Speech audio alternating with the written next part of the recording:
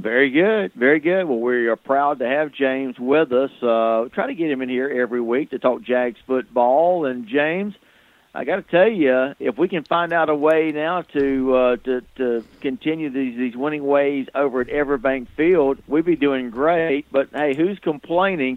Especially if you can win on the road. And this year, that's exactly what the Jaguars have done, about as good, if not better, than anybody this year that is winning away from home. They did it again yesterday, a shutout victory over the Colts. Yes, sir. It seems like this is a team that wins every other week, and they also win away from home, unfortunately, for those who got season tickets. But, yeah, what a victory on their part against the Indianapolis Colts. A team that typically they've struggled against or they split games with from the AFC South. But this time they went out there, they dominated at Lucas Oil Field on all aspects of the game, offense, special teams, and defense especially. So you pretty much name it, and they dominated on all aspects. They were clicking on all cylinders, and this simply was a day that the Jaguars couldn't be beat. They were coming off a loss that they much have rather won at home at Everbank Field to the Los Angeles Rams. And I feel like they felt the urgency in this game to come out and perform well. And one thing they have stressed this year, especially Telvin Smith, who as we all know is from Valdosta, is that they do want to win and make all of their division games count. And they did just that Sunday. Absolutely. Big division win over the Colts. Jaguars improved to 4-3 overall on the season. And in the process of winning their fourth game, they eclipsed their win total of all of last year, which was 3 victories. So in that regard, a big win for the Jags. Absolutely. Big win for them. Like I said, the Colts are a division rival, so you kind of had to win those. And like I said, Blake Bortles came out, set a franchise record, most passing yards in a half. Absolutely was impressive. He's a guy that struggled. So when they got him going at that point, especially in the first half, you could kind of sense that the Jags would win. They got after Jacoby Brissett.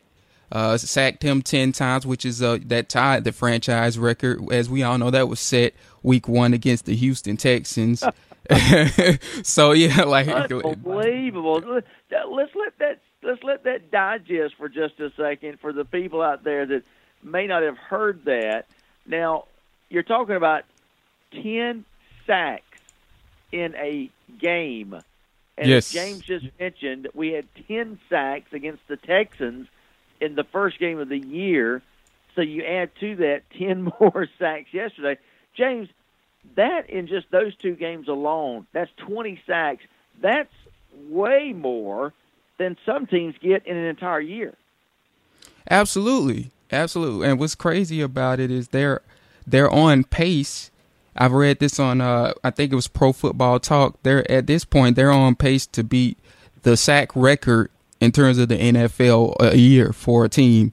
So I think that was roughly 75 or 73, somewhere along those lines. 75. So, I mean, at this rate, if they continue this, and need I remind you, it's possible, even though, it's still a little early to tell, but need I remind you, they still play offensive lines like the Texans, which they got the record against. And they play, some teams that don't have very good offensive lines. So, when looking at those games, the Jaguars, they very well could make the record. And not to mention that Calais Campbell, who is the guy that generates the pressure for the Jags, and he kind of gels everything together. Not to mention he has 10 sacks of his own and leads the NFL in sacks. So he's a guy that could, he could push that 20 mark or get somewhere near it. And under him, the possibilities are endless for Yannick Ngakoue and Dante Fowler and Malik Jackson. And they got guys that come off the bench that can rush the passer as well. So that's going to be very interesting to watch over the course of time. Again, we're talking with James Johnson from the USA Today Sports Wire. James covers the Jacksonville Jaguars for USA Today. And again, he joins us this morning here to talk about the Jaguars' big win yesterday, 27-0 at Lucas Oil over the Colts. Sort of some bad news, though. Cam Robinson goes out with an injury. What's the status on our big tackle from Alabama?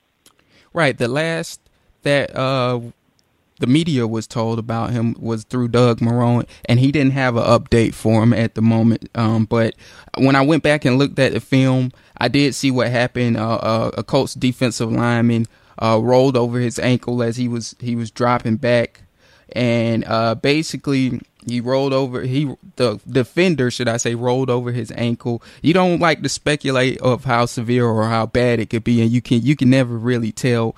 But one thing you could tell by Cam Robinson's body language is that he indeed wanted to be in that game and help his team to win.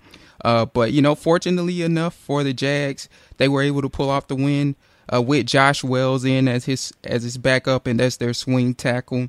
But, Cam Robinson is a big-time contributor to this offense. Him and Leonard Fournette, the first and second, round picks for this team, they've been absolutely solid when you look at how they've helped in the run game. And without those two, simply put, the Jaguars wouldn't be where they're at, especially as an offense. I mean, those are the two additions that you could argue has carried them in terms of, being without Allen Robinson. So that being said, they head into the bye week this week. So that if it's not that bad of an injury, that gives them some time to let Robinson heal as well as let Fournette, he'll have 3 weeks in terms of Fournette under his belt of being able to sit out of practice or should I say to rest himself.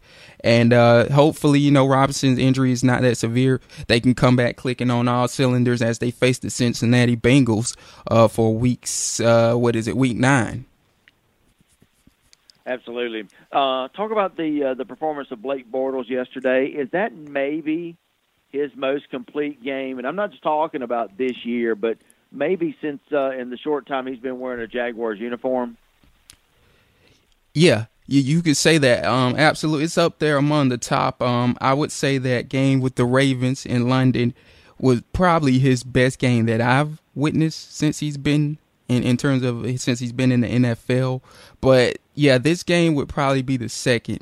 And as I said, he set the franchise record for most yards in a half. He was clicking once again on all cylinders. And I mean, part of it was due because the Colts defense is very poor. They're like 32nd in the league in passing, but that's not to take anything from Blake Bortles and Doug Marrone and what Nathaniel Hackett did. They knew what they were facing in this game. They went out there, they let Bortles, get some throws, get some confidence against the Indianapolis Colts and their secondary.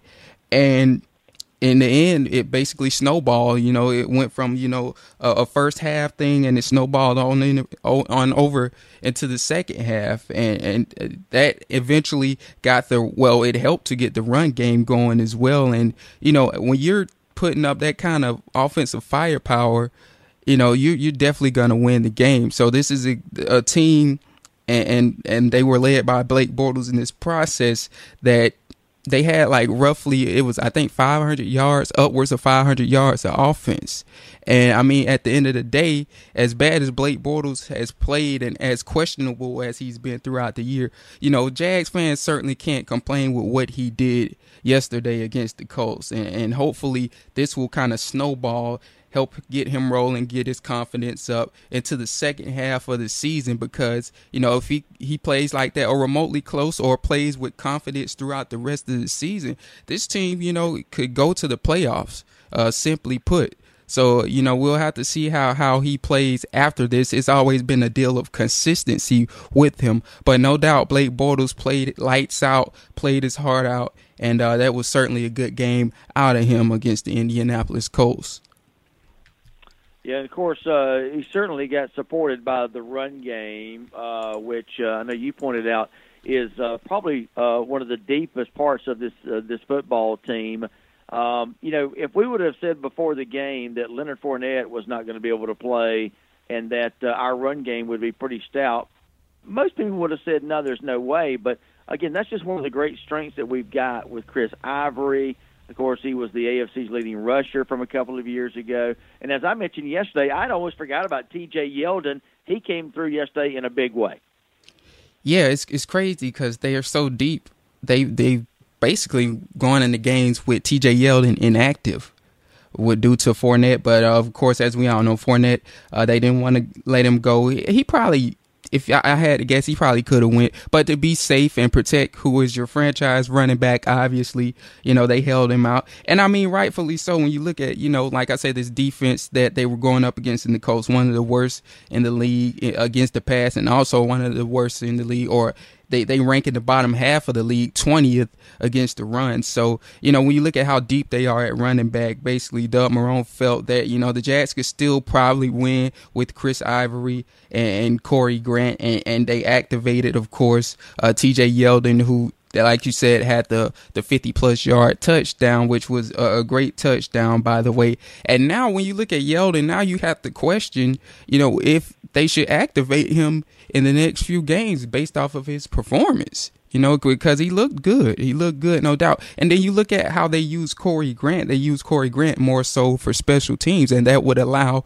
that would give the Jags a 1-2-3 punch if they use Yeldon on game days alongside Fournette and Chris Ivory. And I could argue that they should try to make all three or use all three running backs and make them active during game days, because what Yeldon offers as opposed to Ivory and Fournette is basically a change of pace, because as we all know, Fournette and Ivory are kind of physical runners, kind of bruisers, while T.J. Yeldon is a guy that's kind of slippery and good with changing directions. And it looks like, he has a fire lit up under him now that he's been inactive, and he came out and showed out on Sunday. And you got to question, or you got to wonder, will Doug Marrone now give him some more play time after that performance? Because it was an eye-opener indeed.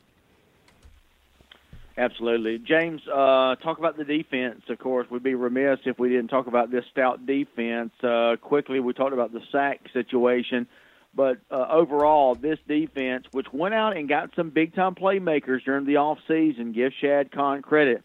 They didn't spare really any expense in trying to go out and land the best available free agents, and looks like it's paying off. Absolutely. You could argue that the addition of Calais Campbell was the best of the year for any team. And it's certainly, looking at it now, the best addition that the Jaguars have made in free agent history ever. So that proved to be money well worth it. A lot of people were skeptical because of his age. He was at that 30-plus mark, or that 30-year mark. And I mean, in the Jaguars' credit, they did their research. They did their homework, and they noticed that he was a guy that was very well worth the $15 million that they're paying him a year. And I mean, pretty much, this is the guy that's brought this defense together. As we all know, the Jaguars' defense has always been decent. They've always been solid for the most part. But at the end of the day, they just consistently couldn't get to the quarterback. That was one of their issues. And now that they have Campbell, who he plays on the outside on first and second down, then kicks on the inside with Malik Jackson on passing downs. Now that they have him, as a result, Yannick Ngakoue has flourished, who has, I think, his 6.5 sacks right now. Dante Fowler has flourished, who has 5 sacks. And like I said, all of these guys collectively, and some guys even off the bench like Sheldon Day have worked well together, and now they're in the conversation to chase down the sack record due to that one addition. And not to mention, like, the fact that now that they can generate some pressure up front, and they are the nation's number one pass rush in terms of sacks, turnover margin, and what have you. Now that they are that, it allows the guys like Jalen Ramsey, A.J. Boye, Tashawn Gibson, and Barry Church to kind of freelance, do their thing, and pick off people as they have. And a lot of people are putting them in the conversation to be the best secondary in the league as well. So it's just a trickle effect that Calais Campbell and his addition has had for this defense. And it's just, made the unit as a whole the best in the league, at least in terms of passing defense. And if you're a Jags fan, you can't complain about that at all. All right, James, who we got next? We got the Bengals next, the game in which we will wear teal Of course, we're on bye week this week, however, so we get a little bit of rest. For the first time ever, though, Jags fans are upset about bye week. And typically, we're ready for this point of the season, but they played so well. They got 4 wins and have eclipsed their win total from last year. People want more of the Jags, which is odd. But that being said, they get a chance to rest up, and they need it, as we talked about in terms of the injury situation. They can come back healthy, can get guys like Fournette, Brandon Linder, hopefully Cam Robinson back, depending on the severity of his situation. And they can come back rolling on all cylinders and hopefully get their first home win against at least their first home win at Everbank Field against the Cincinnati Bengals and in their classic teal uniforms. All right, James. As always, appreciate you checking in with us to talk Jags football. And so far, so good. Let's hope that the Jaguars can keep it going. Absolutely.